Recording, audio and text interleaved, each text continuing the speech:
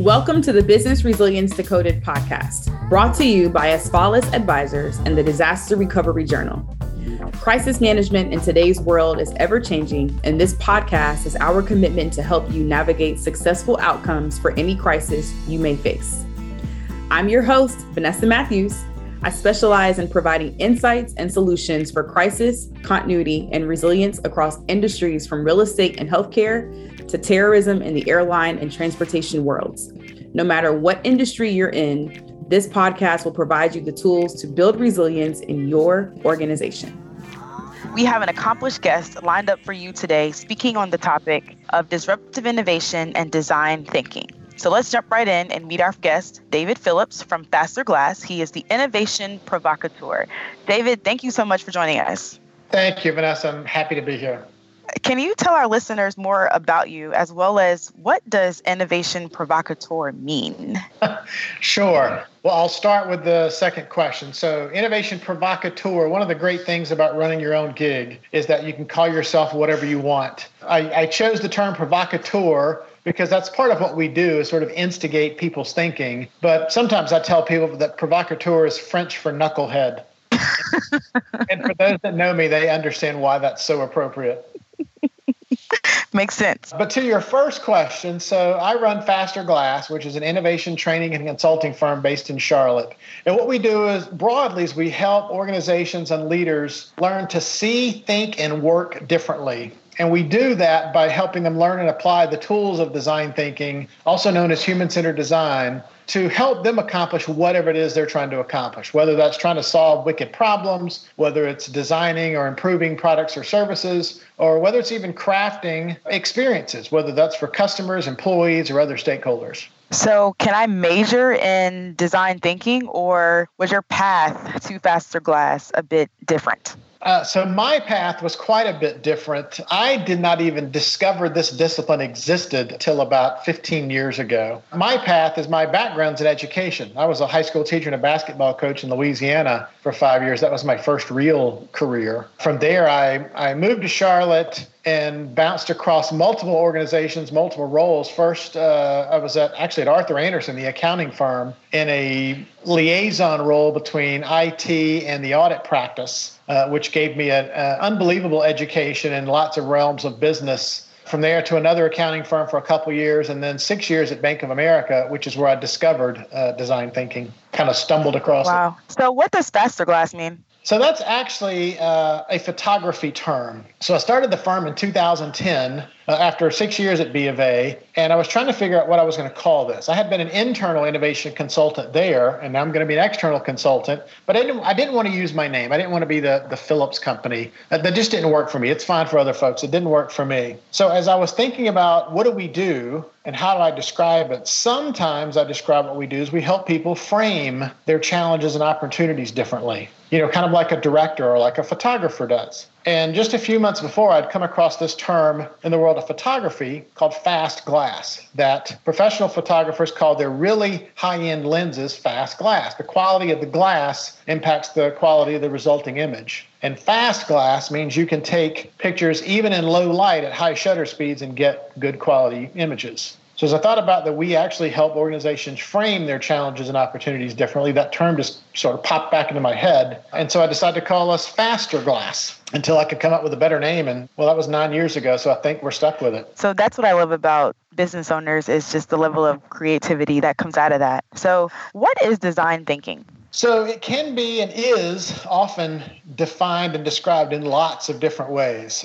We define it as it's a human-centered approach to innovation that embraces empathy and prototyping and failing fast in order to succeed sooner. It borrows greatly from the fields of design, so whether that's graphic designers, industrial designers, experienced designers, but it also encompasses tools and techniques from other fields, such as creative problem solving.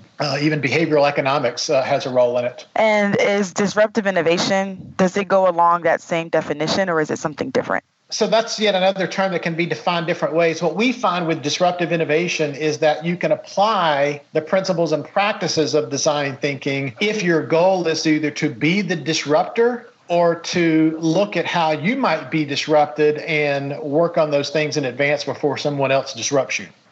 So the first thing that comes to mind for me is Netflix versus Blockbuster. Absolutely. I mean, that's a classic case study for lots of reasons, in that Blockbuster was, I mean, they were the big dog, right? They had, I think, 60% plus market share. And oftentimes we'll ask people, how many of you in workshop settings, how many of you used to have a Blockbuster card? Lots of hands go up. How many of you still have a Blockbuster card?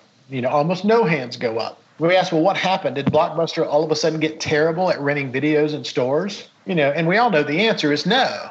They simply got disrupted. In fact, in the world of business model innovation, it's actually a verb now. They got Netflixed. And Netflix said, you know what? If what people really want is entertainment in their homes, we think there's a better way to get it to them without onerous late fees. And they just went from there. And then one of the other parts of that story that I find interesting is that Netflix realized that even though they were the disruptor at the time, they were just as ripe for disruption by someone else if they weren't careful, if they got too comfortable with the status quo. So even in the early 2000s, before the technology was viable, Netflix was already exploring streaming technology because they could see the future was this notion of DVDs by mail had a limited shelf life. And so they wanted to always be on the front end of what might come next.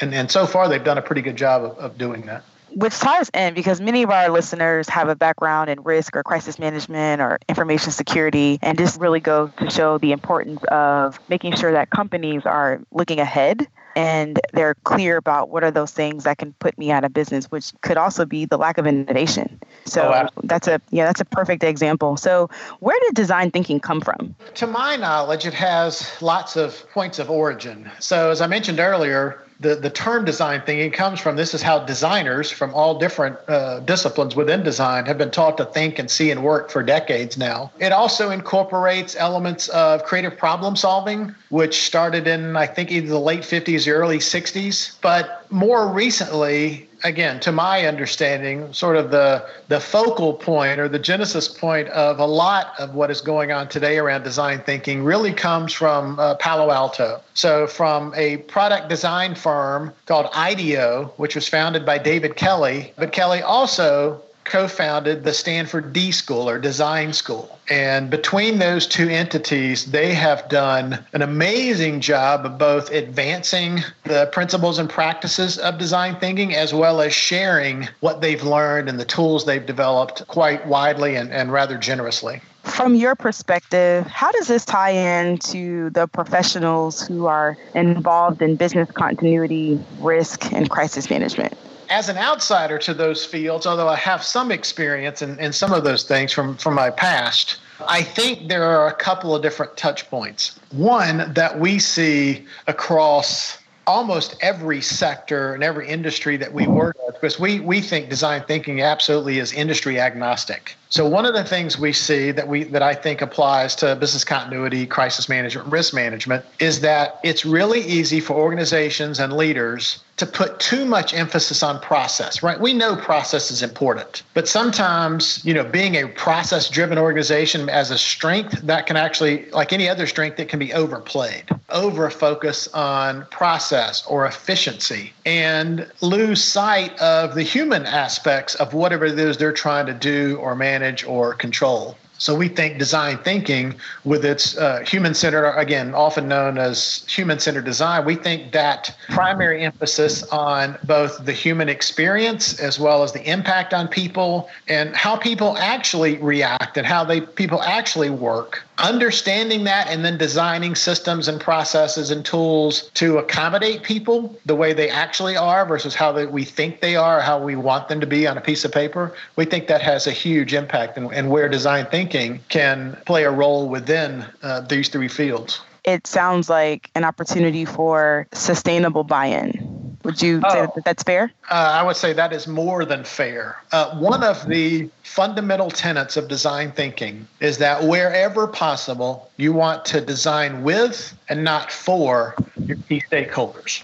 So whether you're trying to solve problems, designing new products or services, or designing experiences, it's really easy. And this kind of goes back to that process focus. It's really easy to think, well, we know what they need or want, and we'll simply design that for them. And sometimes you're right, but a lot of times you're not. They're just things you don't know, and things you don't know, or nuances or perspectives you might not appreciate. This notion of designing with, not for. So if you think about stakeholder engagement, whether that's senior leadership, whether it's other people within the organization whose buy-in you need, and actually whose perspective and input you need if you really want to design something well. And so by taking this design with, not for approach, it just by the fact of doing that, you get more buy-in, because it's a forum. It allows you to have your stakeholders get a shared understanding of each other's perspectives. And so where you might have competing interests, and my understanding, especially when it comes to risk management, is you're always going to have competing interests. As you get those interests in the room, at the table, and surface, so we can actually talk through the details and why I think this and why you think that. And by helping get to that shared understanding, which is not the same as consensus, but a shared understanding of why this and why not that, and then soliciting input from these different stakeholders. Okay, well, here's the risk. Here's what we think the impact and probabilities are.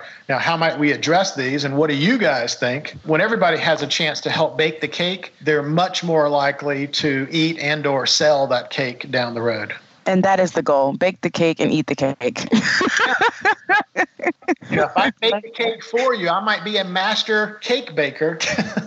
But, I go through all the effort and say, hey, Vanessa, I just made you this awesome coconut cake. What do you think? And you're like, I'm allergic to coconut. Well, but I already made it. So on a scale of 8 to 10, how much do you love it? By not designing that with you, instead of designing it for you, I miss things like, oh, I didn't realize you were allergic to coconut. I wish I would have asked you earlier. Had I invited you into the kitchen with me, we would have discovered that much, much earlier, when we actually could have done something with that information. So with this notion of designing with and not for, how does that help risk and continuity professionals to see the risks or the threats that we don't know that we have, right? The things that our customers just can't see, the unobvious things. Absolutely. So there is one of the tools within design thinking called ethnographic research. Think of it as observational research. And it's about going to see and going to learn how people actually behave in their real world environments. So if you're doing product development, this is about going beyond surveys and voice of customer and understanding reality of customer. So a lot of it is about going into the field, going into where people do what they do that you're trying to impact, and really getting a deep, rich understanding of what they do, what they don't do, and why. Because seeing people in their environment and then asking questions in context allows you to uncover things that people would not have told you otherwise. And not because they're trying to be deceptive or withholding information. There are things they just wouldn't think to tell you. One of the other things within ethnography is what you want to understand is lived practices as compared to documented processes. In other words, here's what we're supposed to do, but here's what we actually do. Now, whether what we actually do is because we think there's a better way, or we don't have what we need, or I need a workaround, there are lots of reasons, lots of good reasons, or certainly reasons we can rationalize why people do this, why they do what they do instead of what they're supposed to do. Maybe what they're supposed to do, maybe that guidance is outdated. Maybe it doesn't incorporate some new reality. So by going and seeing for yourself what people actually do, and not necessarily to evaluate them, but to learn. Let's go see what people actually do and why. That can then inform either, we need better guidance for them, or we need to update our guidance, or we need better training. We need to help them understand why this and not that. Sometimes they just don't understand, the why behind certain protocols or procedures. So by taking that approach, and again, it's a slower approach, but it's also another form of designing with. Let's go understand what you do and let that inform what we do or what we say you should do. How does the lack of innovation result in increased risks and threats? One of the biggest risks to success, or to business success, is success. The fact that we've been successful to now to get to here, it's easy then to get into this status quo. Let's just keep doing what we've been doing. Let's keep doing what we've done to become successful.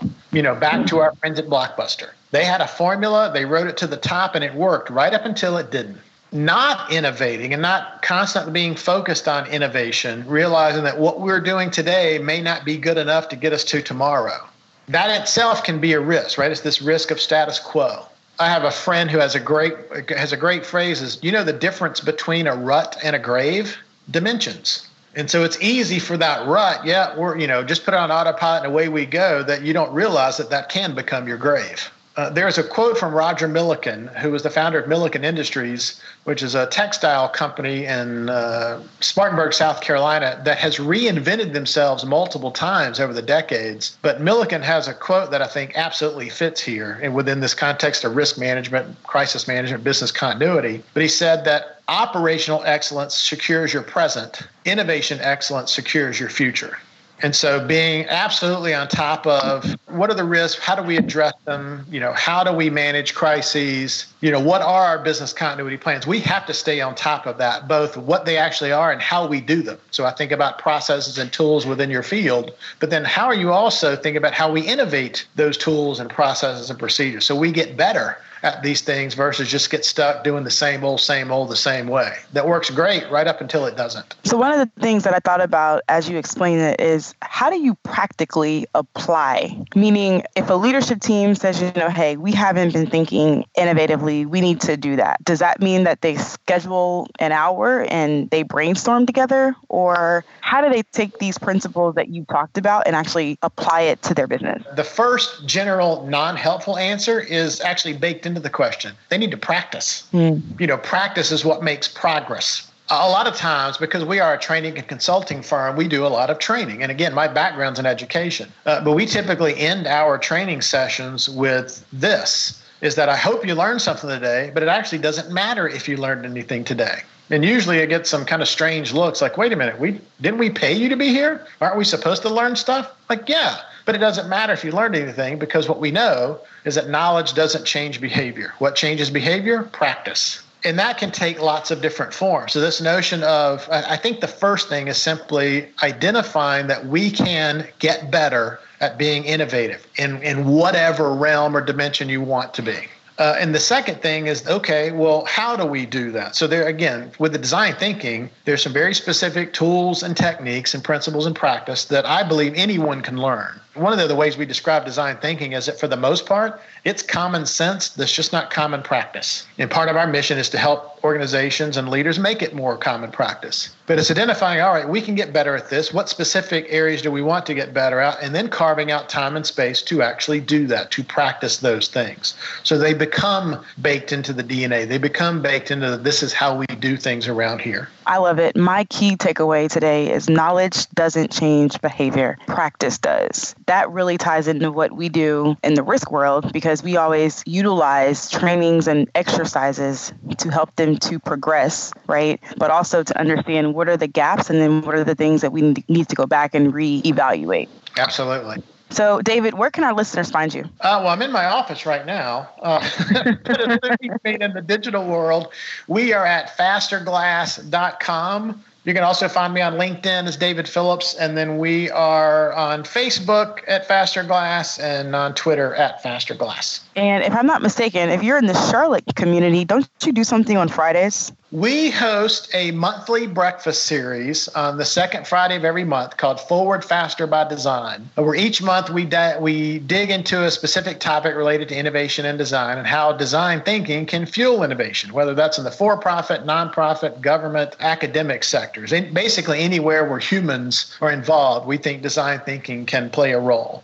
Well, there you have it. Thanks for tuning in to Business Resilience Decoded with the Disaster Recovery Journal and Asfalis Advisors. Subscribe, share, and download, and look out for future episodes. Business Resilience Decoded is produced and edited by John Seals.